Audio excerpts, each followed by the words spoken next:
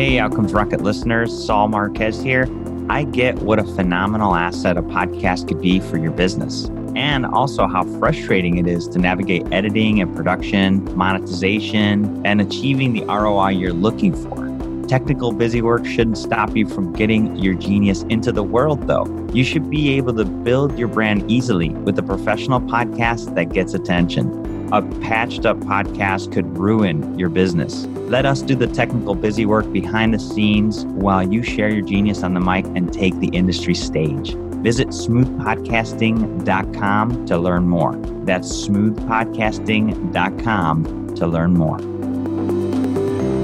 Welcome back to the Outcomes Rocket. Thanks for tuning in again. Today, I have the privilege of hosting Dr. Dyke Drummond. He is a Mayo-trained family practice physician, burnout survivor, executive coach, and founder of thehappymd.com. He teaches simple methods to lower stress, build more life balance, and a more ideal practice. These tools were discovered and tested via Dr. Drummond's 3,000 hours of physician coaching experience. Since 2010, he's also delivering live burnout prevention training to over 40,000 physicians on behalf of 175 corporate and association clients on 4 continents. He's busy because he loves what he does, and just helping physicians avoid burnout to begin with is a passion of his. So I'm privileged to have you on the podcast, Dyke. Thanks so much for joining me. Well, thanks, Saul. It's great to be here. Absolutely. So before we dive into thehappymd.com and all the work that you're doing there to improve the lives of physicians and,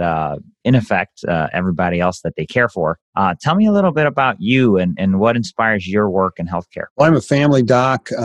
I graduated Mayo Med School, did my residency in the UC Davis system up in Redding, California. And for 10 years, I was a full-service family doc in Mount Vernon, Washington, which is about halfway between Seattle and Vancouver, BC. And I was one of those full-service guys. I ultimately delivered 500 babies, was in a 40-doctor multi-specialty group there. And I flamed out of my practice back in the year 2000. For me, it was kind of unusual.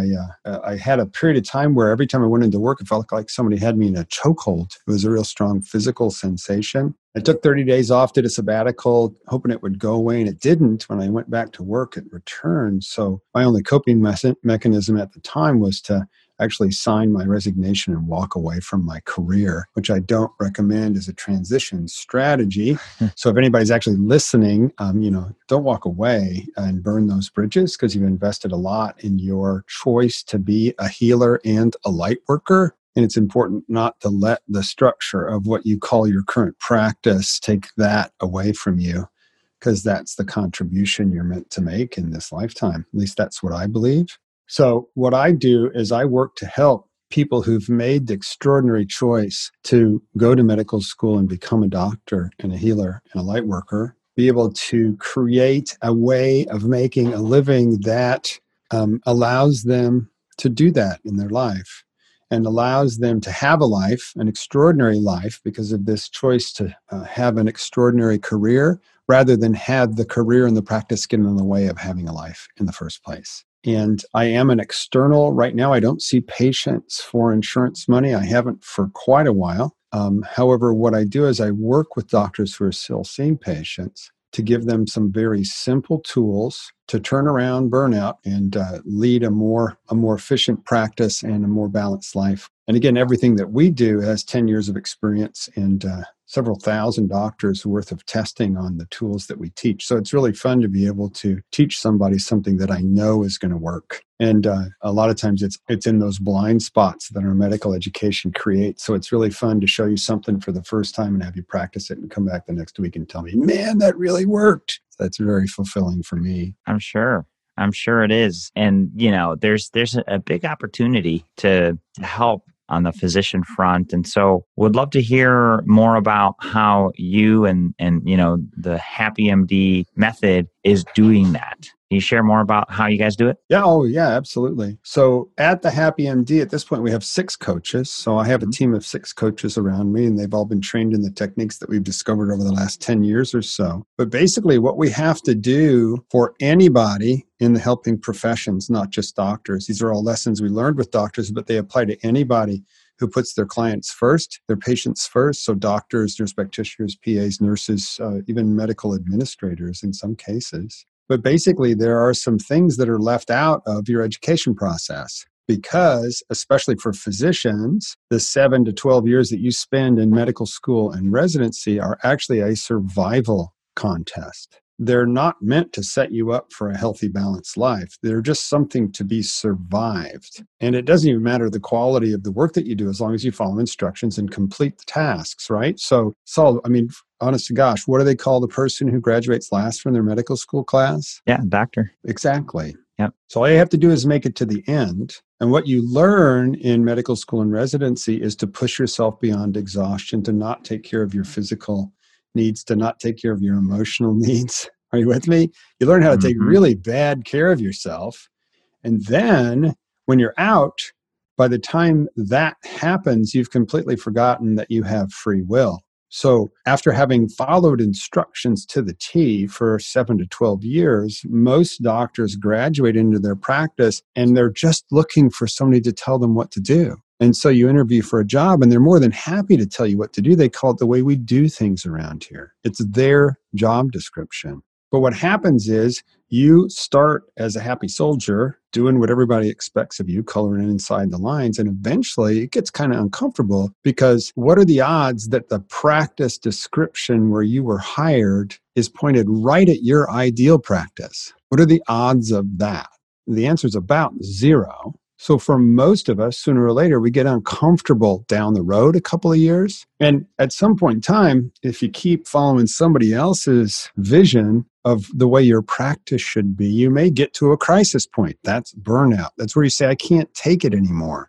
And you pivot. Ideally, if you do a good job of burning out, you pivot into changing your practice and maybe even changing your job position to one that has more purpose, where it feels like you're making the difference you were put here to make if you do a good job. Now, unfortunately, if the forces of darkness swallow you up at that point, it can lead to drugs, alcohol, and suicide. And that's a well-documented complication of burnout.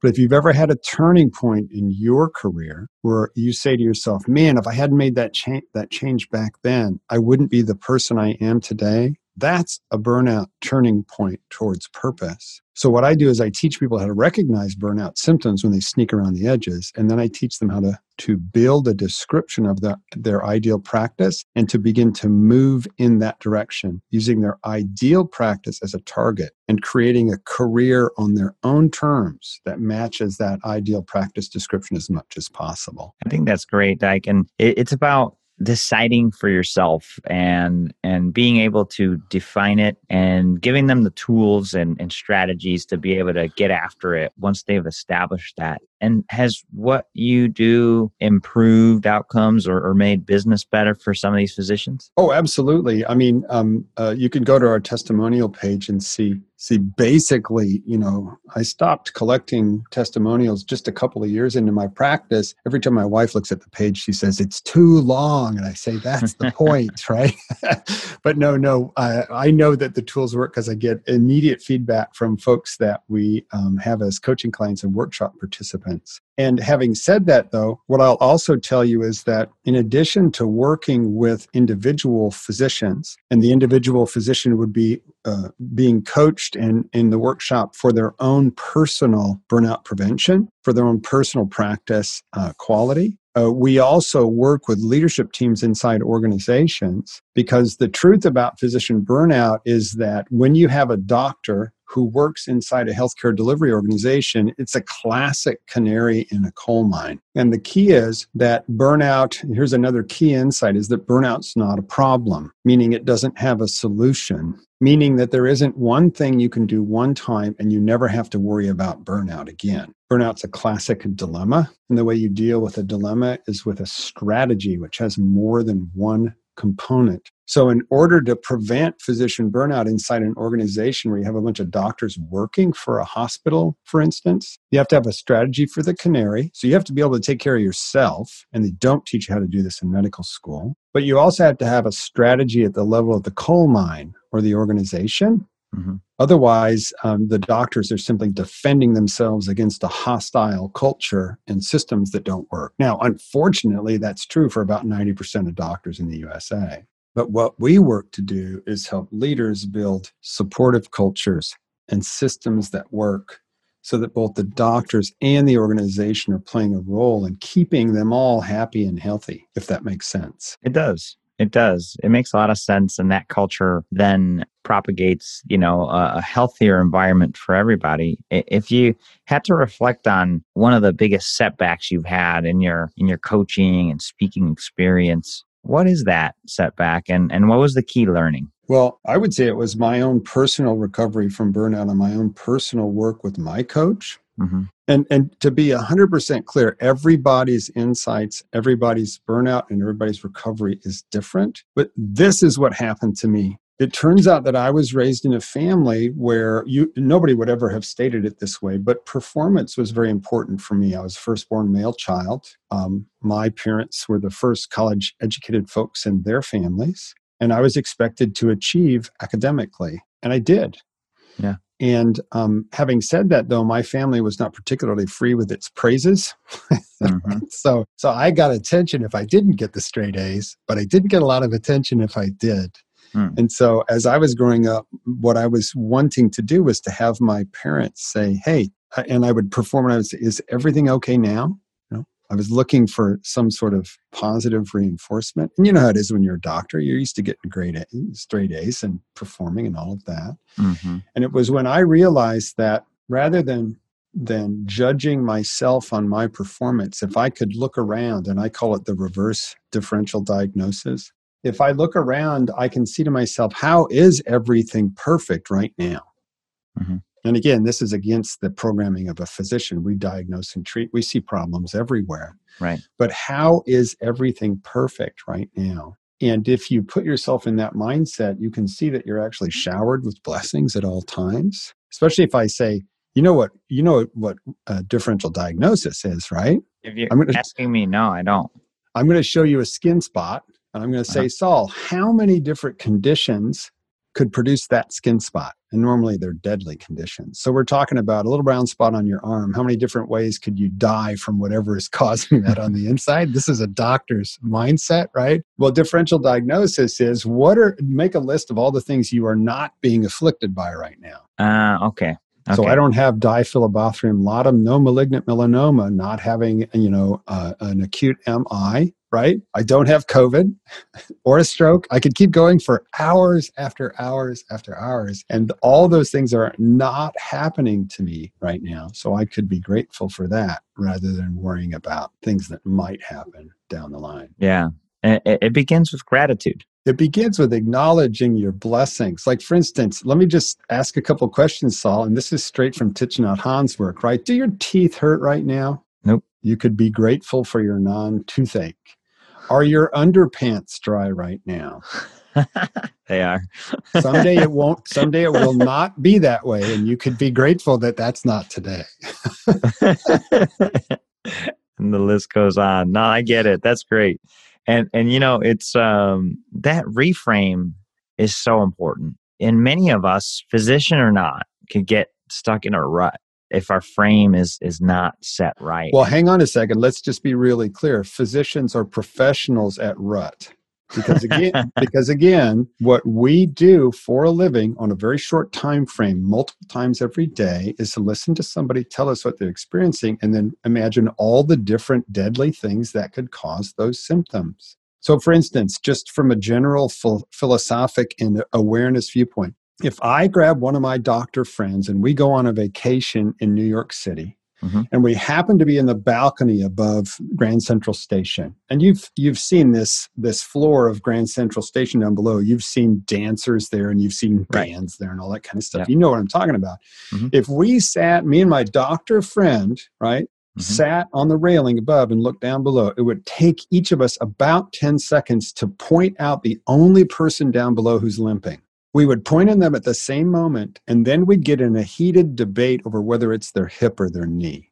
And only doctors do that. In that same span down below, there's also a dad playing with his daughter, right? And a guy on his knee proposing to, his now fiance. All that stuff's going on, but we see the one who's limping because that's what we're trained to do, is to see the problems. Now, you can talk about gratitude all you want, but it's against physician programming to find things that are working, that are good, and that you might want to acknowledge and celebrate. That is fair. That is fair. And something to think about at home or on the ride you're on right now, or that extra push-up you're doing as you listen to us. Is your mind trained to see the problem, or is it time for you to think about the solution? Well, and it's different than that for doctors, okay?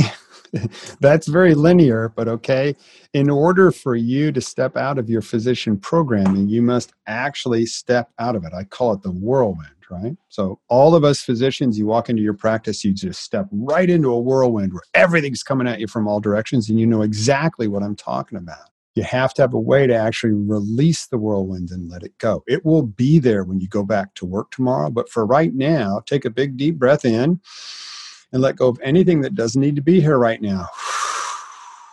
And if you want, you can reach up on your head and use your hand to imagine you're taking off your doctor hat. Let the doctor go. Ideally, they would have taught you in medical school and residency how to take the doctor off when you go home, just like the white coat. But we never get taught that boundary ritual, which is one of the key lessons that we teach all of our coaching clients. So yeah, it's much more in doctors than just a word, a phrase. It is a difficult skill to learn because you got 7 years of continuous conditioning that beats it out of you. Yeah, that's great. That's great, Ike. And so what are you most excited about today?